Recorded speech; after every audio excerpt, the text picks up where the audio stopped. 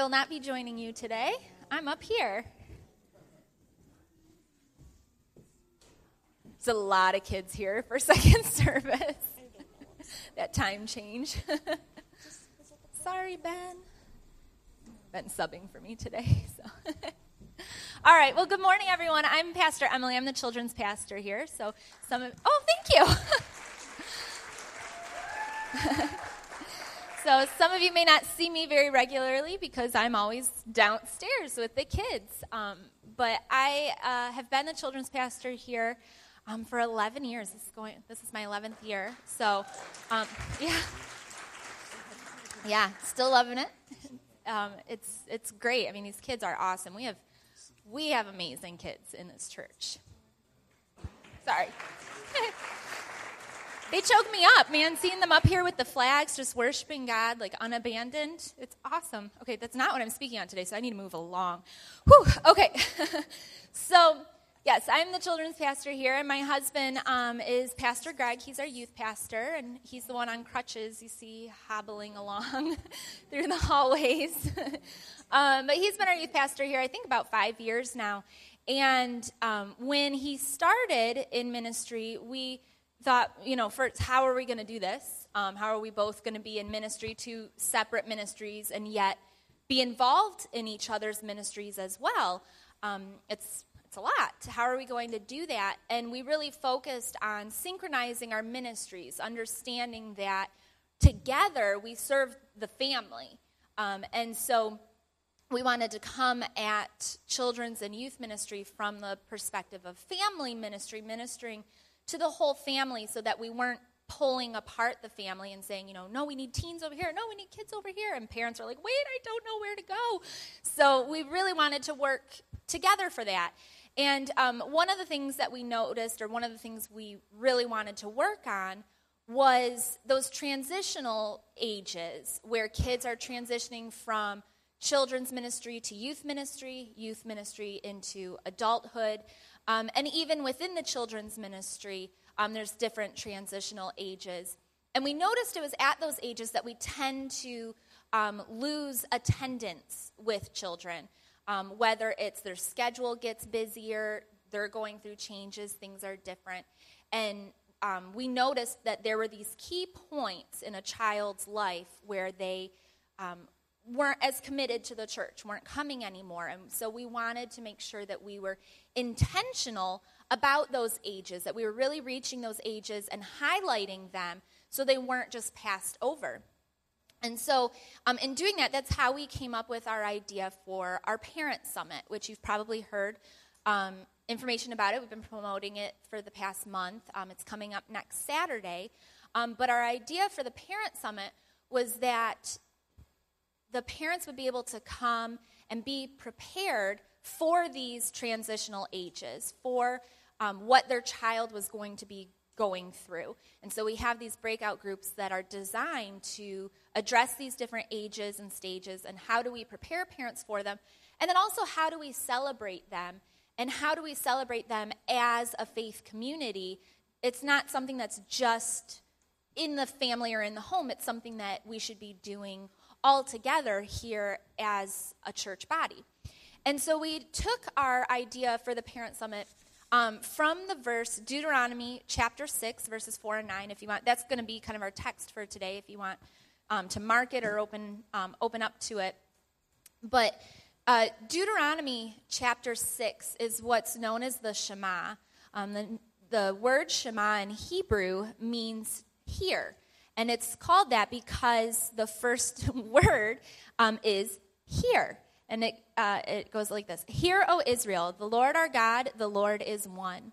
Love the Lord your God with all your heart and with all your soul and with all your strength. These commandments that I give you today are to be on your hearts. Impress them on your children. Talk about them when you sit at home and when you walk along the road, when you lie down and when you get up. Tie them as symbols on your hands and bind them on your foreheads. Write them on the door frames of your houses and on your gates. And so the Shema was central to Israel's covenant with God. This was their covenant, that they were to love the Lord. He was to be their top priority, number one, nothing was in front of him. And in the New Testament, when Jesus is asked, what's the greatest commandment, he quotes the Shema. He says the Shema, that is the number one commandment. And so it's the greatest commandment. It's the covenant that Israel made with God. But there's another command in there, and that's to pass this covenant on to the next generations, to share it with the next generations. Now, parents are given the responsibility by God to be the primary faith trainer in the home. They are responsible for their child's spiritual formation. But I think it's interesting in here, it doesn't say parents impress them on your children. Parents talk about them. I mean, that's kind of a given. It's implied. But I think that's interesting because it's not just the parents' responsibility to impress these things on our children or to share these things with our children. It's the entire faith communities. It is all our responsibility to pass our faith on to the next generation, which is basically the sin that Israel kept repeating over and over and over again. If you've taken any DI classes, I teach the 2 Old Testament classes, and that's kind of a repeated theme throughout. It's like, there goes Israel again. They didn't follow the command because they didn't pass their faith on to the next generation. And over again, you read about that generation forgetting or not even knowing the law or what they were supposed to be doing. And so part of the Shema and a lot of the law is ritual. They remember their covenant with God because they're supposed to do it over and over and over again. They made sacrifices for their sins over and over again. They celebrated holy days and festivals and feasts over and over again. And they were the same thing over and over. God was detailed. He gives the directions. This is what you say. This is how you do it. Because he wanted it to be followed so that the next generation would have all of that information and that faith would be passed on to them. And so that's what, we want to do with these milestones, with these different transitional ages that our kids are going through. We don't want to be so bound to rituals that it's in a legalistic way or, that it's following a law. But we want to take God's model and understand that there's a place and a purpose for rituals because they help us to remember who God is and to celebrate what he has done and to really focus our life on him. And so today, as I'm speaking about rituals, I'm going to be using terms like family and children a lot. I'm a children's pastor, so that's my job. That's what I'm talking about. But I want you to understand that this applies to everyone in this room. It applies to you in your own relationship with God, but also it applies to you because you attend a church, and as a member of a church, you are responsible to share your faith with the next generation. That's what that verse is talking about. So, oh, wow, thanks. Okay, the importance of rituals. So rituals play a key role in shaping not only the individual, but also the group dynamic. Rituals shape a person as they celebrate these things. They shape an individual, shape who they are. But it also identifies that individual with a group. It ties them to a specific community within the rituals that they're celebrating. And it binds people together, and they have this unified experience together. And so there's 2 components to a ritual. You have to remember. Rituals help you to remember, and then to celebrate. For example, every month we take communion together. That is a ritual. That is something that God commanded of us, Jesus commanded of us. But it's a ritual. We do it to remember what Jesus did for us, but we also do it to celebrate his victory. And it's something that it might mean something differently for everybody because of their own individual experiences and relationship with Jesus.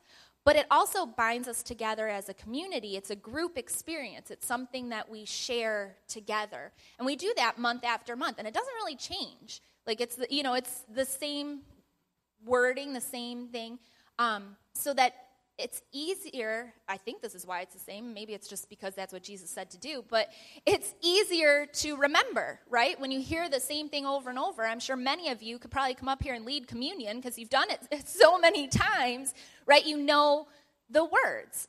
It's that repetition, and that's the point of rituals, is the repetition helps you to remember and then also to celebrate. And then rituals also tie the individual to God's story and to our story as a body or as a faith community. So while an individual celebrates something, for example, their baptism or a high school graduation, it's something that is their individual story. It's part of their individual story, but it also ties them to the greater picture of our church community and God's larger plan and God's larger story. So there are 3 types of rituals that we celebrate or that we partake in. And the first one is celebrations. These are things like your holidays, transitions. So those key milestones that kids go through. And these are great places for the church and family to unite. We come together at holidays. It centers around the biblical story. We have events like our candlelight service or our Passover service is coming up, our Good Friday service. These are events that we celebrate together. They tie us together as a community, and they're a part of who we are. And there's people, I think this is incredible, that there's people who have moved on from the church, but yet they still come to those celebrations because they've become part of their identity and part of their story. That's their celebration, their tradition. And so they still come back to it, and they're tied to our community in that way. And so we want to do that with these milestones with the children, that they are celebrated here in this community, that they know they have a body of people behind them and supporting them. So as they grow, and even if they go off somewhere else, they know that they still have a home and community here. All right, the second type of rituals are traditions. Traditions remind the family of its own story and its own personal identity. So every family, you have your own traditions. Every household, you have things that you do it a certain way. Maybe you have a certain recipe that you make, every Thanksgiving or Christmas. And there's a reason why you do it. And traditions connect to the actions of a previous generation. And so it ties present generations to the past. And we can use these as a means to remind children of God's story and what he's done in our families over the years. And in the celebration of Passover, there's a portion where the children ask their parents 4 questions. They ask them why. Why on all other nights do we dip our vegetables only once, and on tonight we dip it a couple times? Obviously, I didn't memorize that part, but but you get the idea. They ask why, and the parents are supposed to give them a response. Do we do that with our own traditions? Do we explain to our children, this is why we do things this way? This is why we celebrate this tradition, because, God was so faithful and blah, blah, blah, or because, your grandmother was a woman of God and she baked the best, pumpkin pie or whatever. We tie it to the past, but tie it to God's story and his interaction in our life. The last type of ritual are routines. These are the rituals that we do most frequently, every day, once a week, but they're less planned. We don't necessarily plan for them. For example, you have bedtime routines. Maybe with your children, you pray before bed, you read a Bible story. Dinner time, maybe you pray together, have conversation. That, though, culturally, many families don't have dinner time anymore together. So maybe you have a different routine. Maybe it's like in the car on the way to soccer practice. You're having family devotions. I don't know. But that's a routine for you. And then church. Coming to church on Sundays and Wednesdays. This should be routine for us. This should be something that we are regularly doing as a family, as believers. And routines emphasize value. So the more you do something, it communicates a higher value. If you really value something, you're going to repeat it over and over again. And that's how children learn, is through repetition. The more they do something, they learn. And so when we bring our children to church, we're communicating the value of it and the more they do it, they're learning that. All right, so we're going to look at some ways that rituals strengthen the family and really strengthen the individual in your relationship and your covenant with God.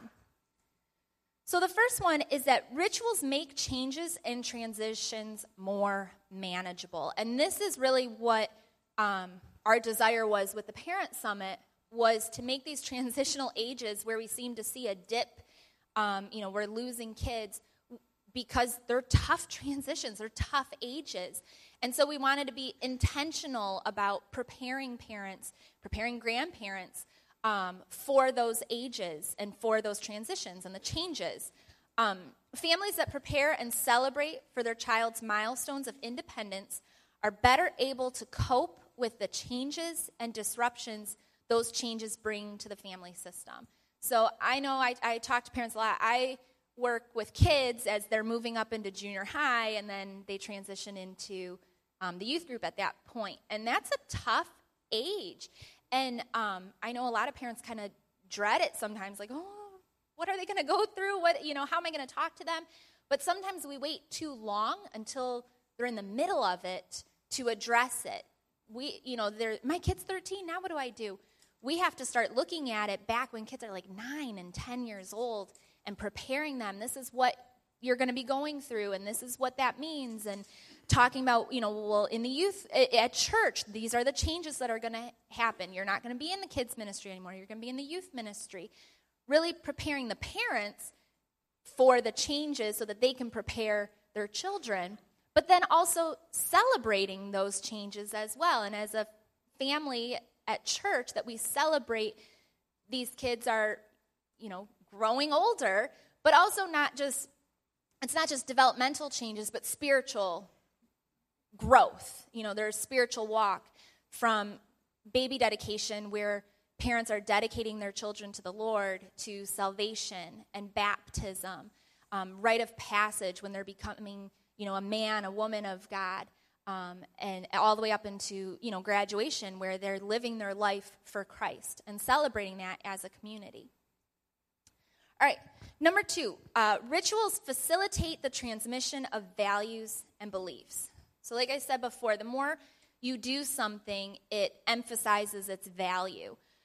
So what are the things that your family values? What are values in your family? I'm going to assume, because we're all in church today, we would say we value God, right? God is a value in our home. So we have to then do our routines back that up to our children? Do the things that we do repeatedly show our children that we value God, that we value time with Him and value church? Is church a priority in your home, or do other things sometimes get in the way? I was just talking to someone between services about how it sometimes seems, we can get so busy, and it seems like the thing that we always bend on is church. Church should be the one thing we don't bend on. Like, that should be the standard, and then everything else kind of goes around it.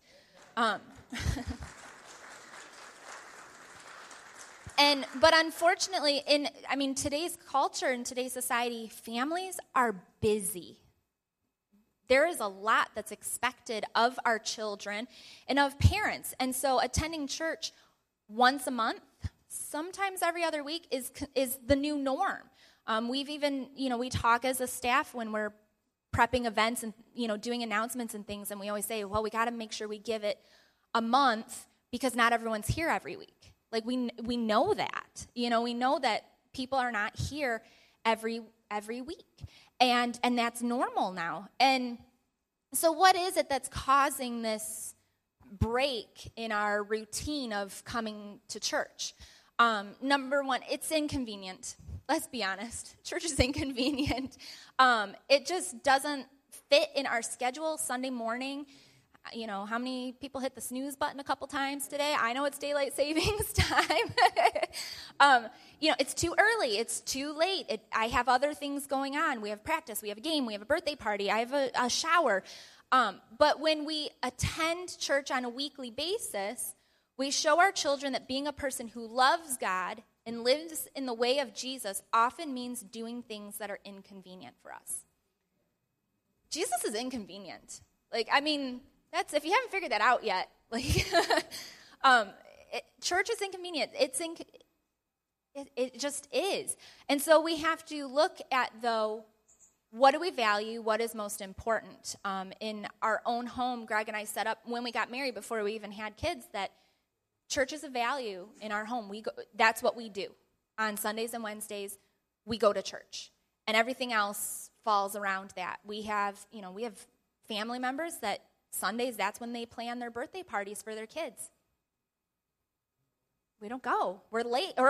We make it in time for cake, And, some people say, that's your family. Yeah, I value family, but I value God more, and I value my relationship with God more, and I'm communicating that with them.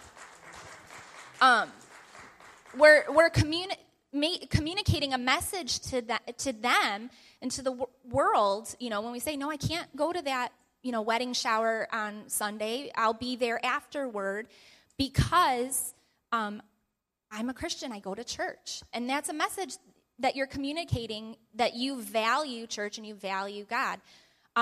Greg is my husband. He's a wrestling coach. Like, he understands the importance of sports and practices. Like, he gets it.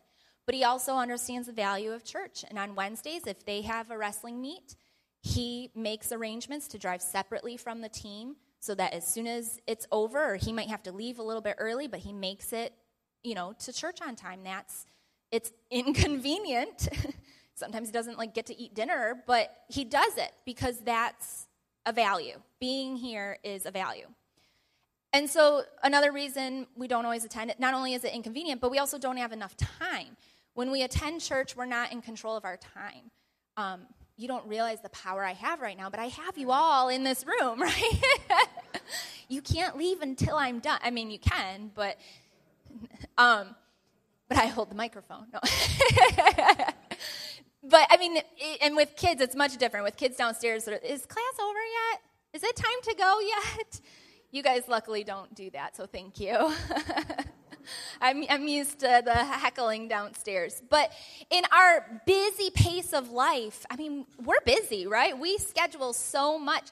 So to have to sit in a chair and, be quiet and listen and reflect on God, that's very abnormal, right, from what we're used to. And so our children need to understand the value of stopping. Slow down. Let's spend some time with God. Let's reflect on him. They need that time to just stop and slow down because they are overscheduled.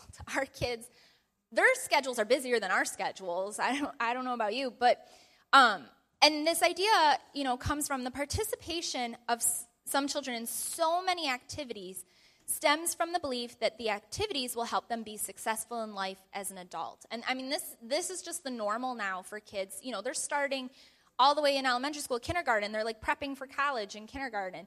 And that, that's not a joke. That's real. Because, they have to get the good grades. They got to take the AP courses and get the best grades so that they, can get a good scholarship, and they're in all these extracurricular activities because it looks better on college applications, and there's so much pressure on them to do well and to succeed. And maybe that's the value in your family, and that's okay if that's okay. That's your value. That's what you're communicating, that success is what we expect in this home. But if you're saying, no, we value church, we value your relationship with God, sometimes these other things might have to take a back seat. And that's okay. And I'm not saying it's bad to go to college or get good grades or anything like that. That's important. That's good. You have to get a job. That's, the way of the world. You have to do it. But at what sacrifice? At what price? Bible says, what good is it for someone to gain the world yet forfeit their soul? These kids who are spending so much time away from church to get into college, when they go to college and they're faced with, these liberal professors, what foundation do they have to stand in those arguments? And when they start questioning their faith, what foundation do they have? Or what faith community do they have to back them up when they're in a secular world? And so they have to be prepared. They have to have that faith community, and they have to have that teaching. They're just under so much pressure to be perfect and to be the best. And I was talking to my dad this week about what he did when we were kids, and he said even, Wednesday nights, church was more important than homework. That even if we weren't done with our homework, we still came to church, and you finished it either after or Thursday morning. You woke up really early, but you made sure homework was done because you don't miss church on Wednesdays. And he said, I'd rather have a kid that got B's and C's, but I know is serving the Lord. So, yeah. I just wish I knew that in high school. But it's good. All right, and so then, because kids are so overscheduled, they tend to share authority with the parents about family priorities and values. They have so much on their plate, and they start to feel that their things, their activities are just as or more important than the parents' priorities and values. It used to be that, if dad had something, dad's at work and mom has something going on, well then, no, sorry, Jimmy, you can't go to your friend's house today, or you're not going to be able to do that because we have plans. Nowadays, it's, okay, I'll pick them up at this time, and you figure this out, and I'll be late to my meeting, and then we'll do this.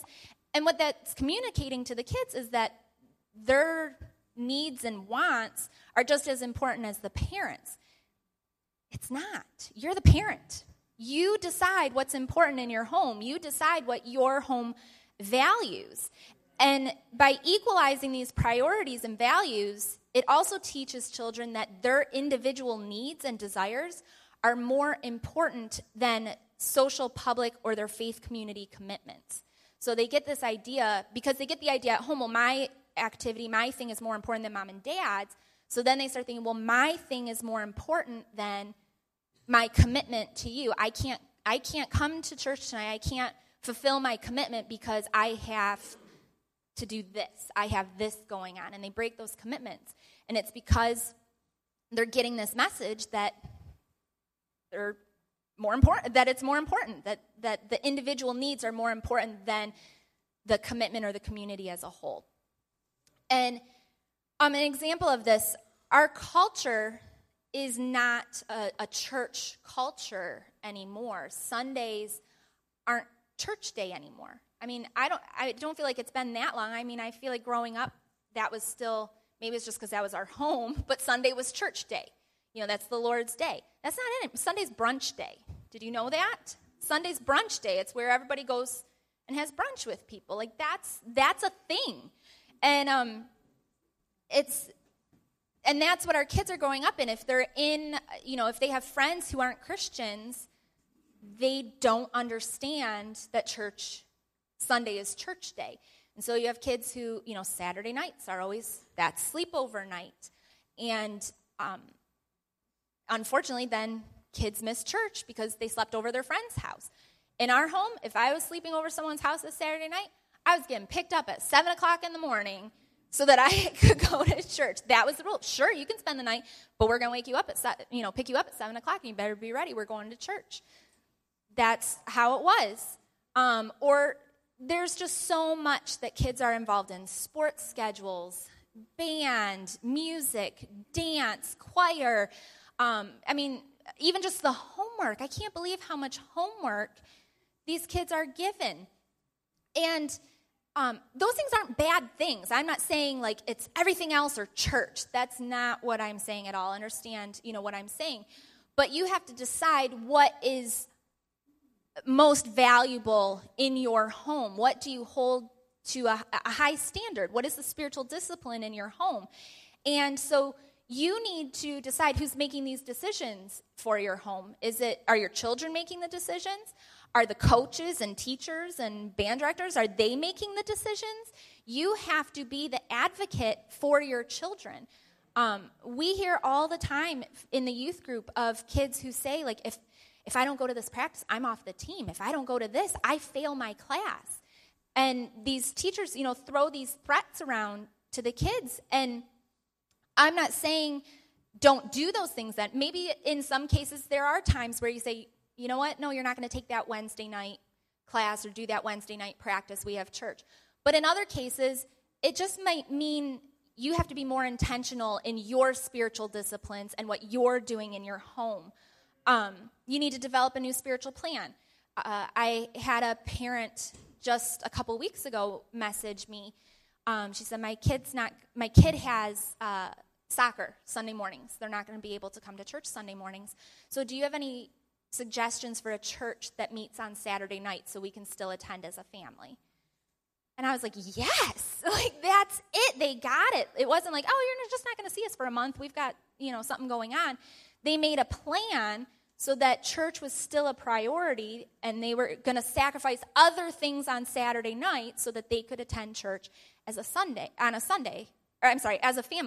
So that's, that amazes me. And so, again, it's these extracurricular things aren't bad things. They're great things. They teach kids tons of, values of commitment and teamwork, and it's great to have a hobby. Those are great things, but you have to be careful that you're not sacrificing church and God in the process. If you can't be at church on a Sunday or Wednesday, if your kid can't, then form a small group. If they can't come to youth group on Wednesday nights, then call up some of their friends and say, Thursday nights we're doing Bible studies at my house. Come on over. Your kid's still getting teaching, and they're getting community. Because it's not just about the teaching, it's about the faith community as well. All right, number 3, rituals contribute to building family identity. So children understand and internalize these values as they are told the story of their family over and over again. So this is what we do. This is why we do it. We go to church. This is why. And they hear that over and over again, and they begin to internalize that, and that becomes part of their identity.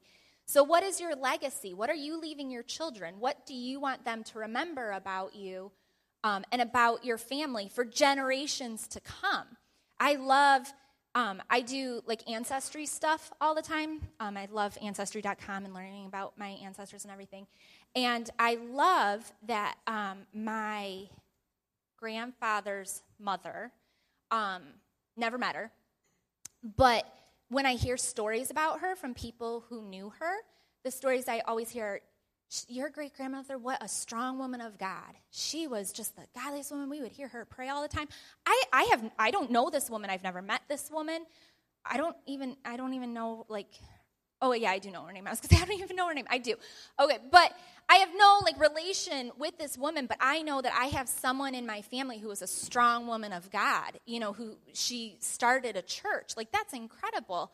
That's what our children need. They need these stories of past generations passed down to them. And don't you want that to be your story? Don't you want, your great-granddaughter or great-grandson? I mean, hopefully you get to meet them, but don't you want that to be your legacy, that they hear they were a strong man or woman of God? They were, at church. They were a key member at their church. And I mean, that's what I would want that. So what are you passing on to your kids? And parents assume that their children have the same beliefs and convictions that they do because, they live in a Christian home. They see it modeled by us. But sometimes that's not enough.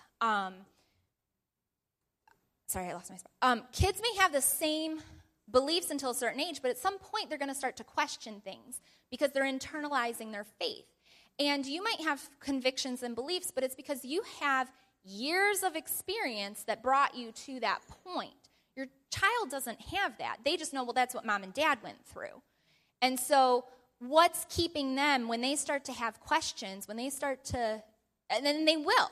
They're going to question their faith. That's a good thing. They're internalizing their faith then.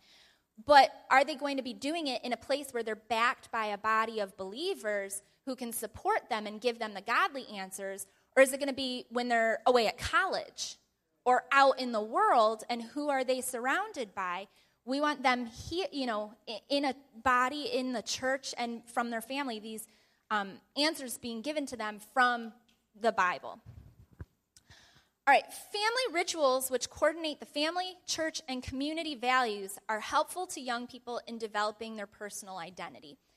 So in the Jewish community, children celebrate the transition from childhood to adulthood at age 13. They celebrate their bar or bar mitzvah. And at that point, there's requirements that they have to do, but they take on a new status, a different status. At that point, they are considered a man or a woman in the Jewish community. And they are treated as such because they're accountable to the law. So they are told at 13 years old, you are now a man, you are now a woman. In America, when do our children become adults? Is it, though? I mean, really, when you think about it, children go from children to preteen to teen to young adult to then, like, at what point are you considered an adult? Is it 16 when you get your license? You know, a little bit of independence? Is it, we say 18, why? Because you can vote? Or because, you know, you can buy a pack of cigarettes? Like, what is it? Like, what is it that marks that point? Is it 21? Because now they can go drink? Like, aren't these great milestones in our culture? Is it 30? When, you know, is it when they move out? Is it when they get a family of their own? Like, what is the identifying mark that they're an adult? And the problem we're having is what's called extended adolescence. It's a real thing. Extended adolescence, it's a real thing. Google it. Young people are dealing with the transitions of adolescence well into their 20s and even their 30s. Because, yeah, even older sometimes. They're dependent on other people. They're not independent. And so what milestone tells our kids, you're an adult? Our kids aren't taking responsibility for their behavior or their actions because it's not given to them. We're not telling them, you're an adult now, you better act like one.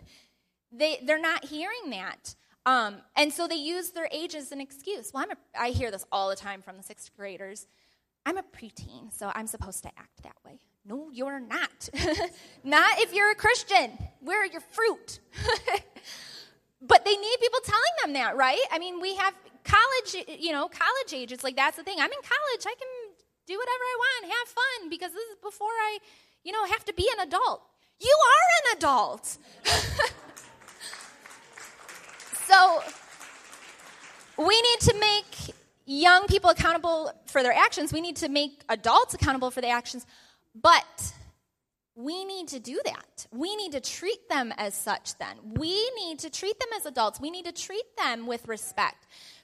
This is why we don't have a college ministry in our church. Greg and I intentionally did not set up a college ministry. We tried it. We found it didn't work with our vision for the milestones because we didn't want the milestones to go on forever. Like, at some point, you graduate. You're an adult, right? And we didn't want to keep segregating the age groups and prolonging adulthood. We said when you graduate the youth group, you are an adult. You should be integrated into the sanctuary, into the body. But we have to accept them then and treat them as such and treat them as adults and welcome them in. We have leaders in this church, we have worship leaders up here, our PELT members, they're all, in their early 20s, and they're treated still like kids. Some of them have families, and yet we still talk to them like, young person, we call them young people, right? But we need to show them respect. You wouldn't like if they were like, well, old person, right? You wouldn't do that. But we do it for young people, and you may not realize it, but they don't take it very well because they're an adult. We need to treat them with respect. The same respect we would want, we have to give to them. We're all adults here, but we need to treat each other as such because it holds us accountable to you are a man or a woman of God, and you need to act as such. And so the more assets or support a child has while growing up, the better the chance the child has at spiritual and emotional maturity. And so we want them to grow up in a faith community where they are going to flourish and have people holding them accountable and supporting them and encouraging them. All right, so when we look at the Bible, the purpose of the Shema and God's covenant with Israel was to use these rituals to keep them in covenant, right? And we're in covenant with God. And our rituals and routines, they don't give us salvation, but they do keep us in covenant with God. They keep us in having a relationship with Him. These spiritual disciplines keep us in communication with Him. And in 2 Kings, I'm not going to read the whole thing, but it talks about Josiah, who is the king of Judah. And the high priest finds the book of the law and brings it to Josiah. And Josiah, he's king, has never heard it. Never heard it. I mean, failure on passing on to the next generation, that he didn't even hear it. And so he went up to the temple, him and the people, they renew their covenant with God, they celebrate Passover. But you know what? This is happening again. It used to be that people had at least heard of church or heard of Jesus. We have kids who are like, what's church? What do you do there? I mean, that's real. We've met kids out in the parking lot who are like, what is this place? It's a church. Well, what's a church? What do you do? So are we committing the same sins of Israel by not passing along our faith to the next generation? Are we setting up our own idols in place of our covenant with God through our different routines and our own rituals? Growing up in a Christian home is not enough. Children need the faith community, and they need to understand how they fit into God's bigger story. We need to work together. We're in this together. We have to do it together. And, you know, I get sometimes people say, well, I don't want to force my kids to go to church. I don't want them to fall away. You force them to do everything else, right? You force them to eat their vegetables. You force them to go to bed. I get you don't want to push them, but you're also not drawing them in. We need to be drawing them into the church, not pushing them to go, but drawing them in. You're leaving it up to them to find their own way. If you're not getting your kid to church, if you're not saying, this is our home, this is what we do, we go to church on Sundays, you don't have a choice. If you're not doing that, you're leaving it up to them. And by leaving it up to them, it puts our kids in the same place as Josiah. How will they know if no one tells them? So, you know, that's something that Greg and I, we've grown up with. In my own home, it's just what we did. There wasn't a question of it. We went to church. Sundays and Wednesdays, we went to church. That's what we do. That's what our family does. If you're in this family, that's what we do. Greg's upbringing was a little different, but when he was 18, 19 years old, he was living with a family, staying at their house, and he worked nights. He worked at a restaurant, so he was getting home really late, 2 a.m. or something like that, and he missed church one Sunday because he had worked really late. And the dad of the home came into him after church, and he said, as long as you live here, we go to church on Sundays. If you don't want to do that, you don't have to live here. And Greg was like, okay. I'm going to church. Like, he didn't get mad. He respected this man for standing up for his household and saying, this is what we do in this home. And if you're going to live in this home, this is what we do. He found respect in that. It didn't, push him away. We are in covenant with God, but faith communities, we're also in covenant with one another. As we come to church together, we have a sort of commitment to one another, right? We're loyal to one another. In the Hebrew Scriptures, connectedness among the generations is always understood in the terms of covenant. Covenant's really important.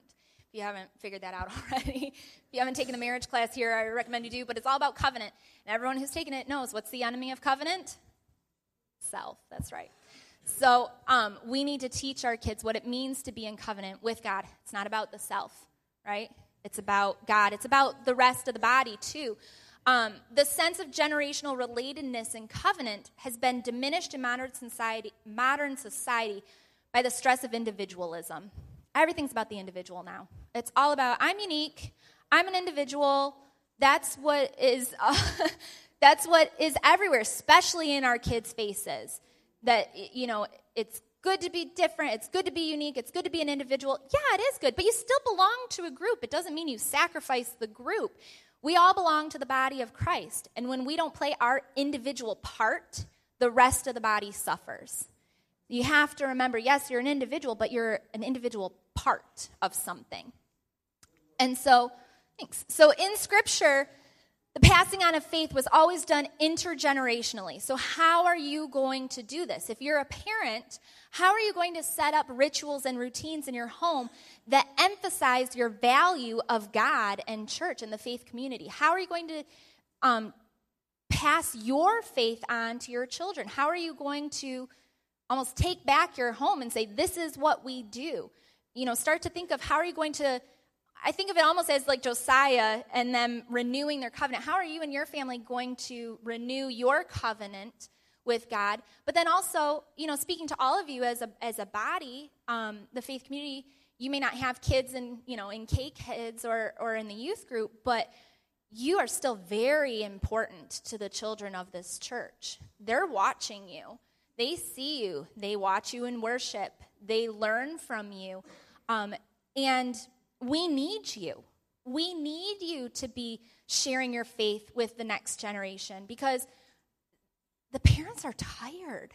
I mean, let's be honest. Yes, it's the parents' job to disciple their children, but how can they continue to disciple their children effectively if they're not being discipled themselves? They're being pulled out of the service. We need you to serve in the nursery today. We need you. I had a mom a couple weeks ago. I needed her in the preschool class. We had 12 kids in the preschool class. I need you to come down and help. Do you think she wanted to do that after being with her own 3 kids all day? She probably just wanted that time to be refreshed so that she could go home and put them to bed that night. So I'm asking you, what can you do to serve not only the children, but their parents, to help their parents in this role of discipling their children and to be that support, the support system they need. So how are you upholding your covenant with God and with each other? So I just want to close with a little bit to say, we have our parent summit coming up next week. It's so important for you to come and prepare yourself for your children's next milestones. And this isn't just for parents. This is for grandparents. If you have nieces and nephews that you're involved in their life, come learn how you can share your faith with the next generation. Learn how to be prepared for the milestones in their life, how to celebrate these milestones. Come and support one another. Come and, bond as a faith community and say, I've been there before. I know moms, we need to hear that. We need that, women. We need someone to say, I've been there before. It's okay. You can do it. We need that as a faith community. So, just a reminder, next week is our Parent Summit on Saturday, March 18th. It's from 9 to 4. And I encourage everyone, today's the last day to register, but I would keep it open a day if you have people in mind that you're thinking, my neighbor needs to be there. I need to have my daughter, my niece there. Please come talk to us because we want to support one another. That's what we're supposed to do, is to support one another. So, all right, let's go to the Lord in prayer. Will you stand with me?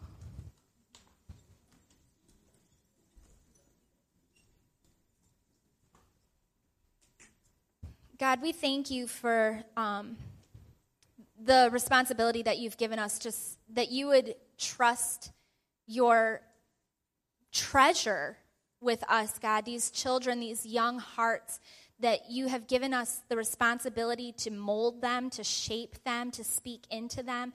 God, I pray that we wouldn't abuse that power, but that we would speak life into them, that we would share our faith, that we would share the covenant, the story of God with the next generation. God, that we wouldn't commit the same sins as Israel, but that we would pass on your story and our faith, God, what you've done with the next generation, Lord. And I just pray for everyone here who has a hand in raising a child, God, that you would continue to give them strength to keep moving forward every day, the patience, God, to have your heart, to show your heart to these children. And God, that they would have the boldness to make decisions in their family, to put you first, and to show that you are what's most valuable to us, God, that we love you with all our heart, with all our soul, and with all our strength, God. In your name we pray. Amen.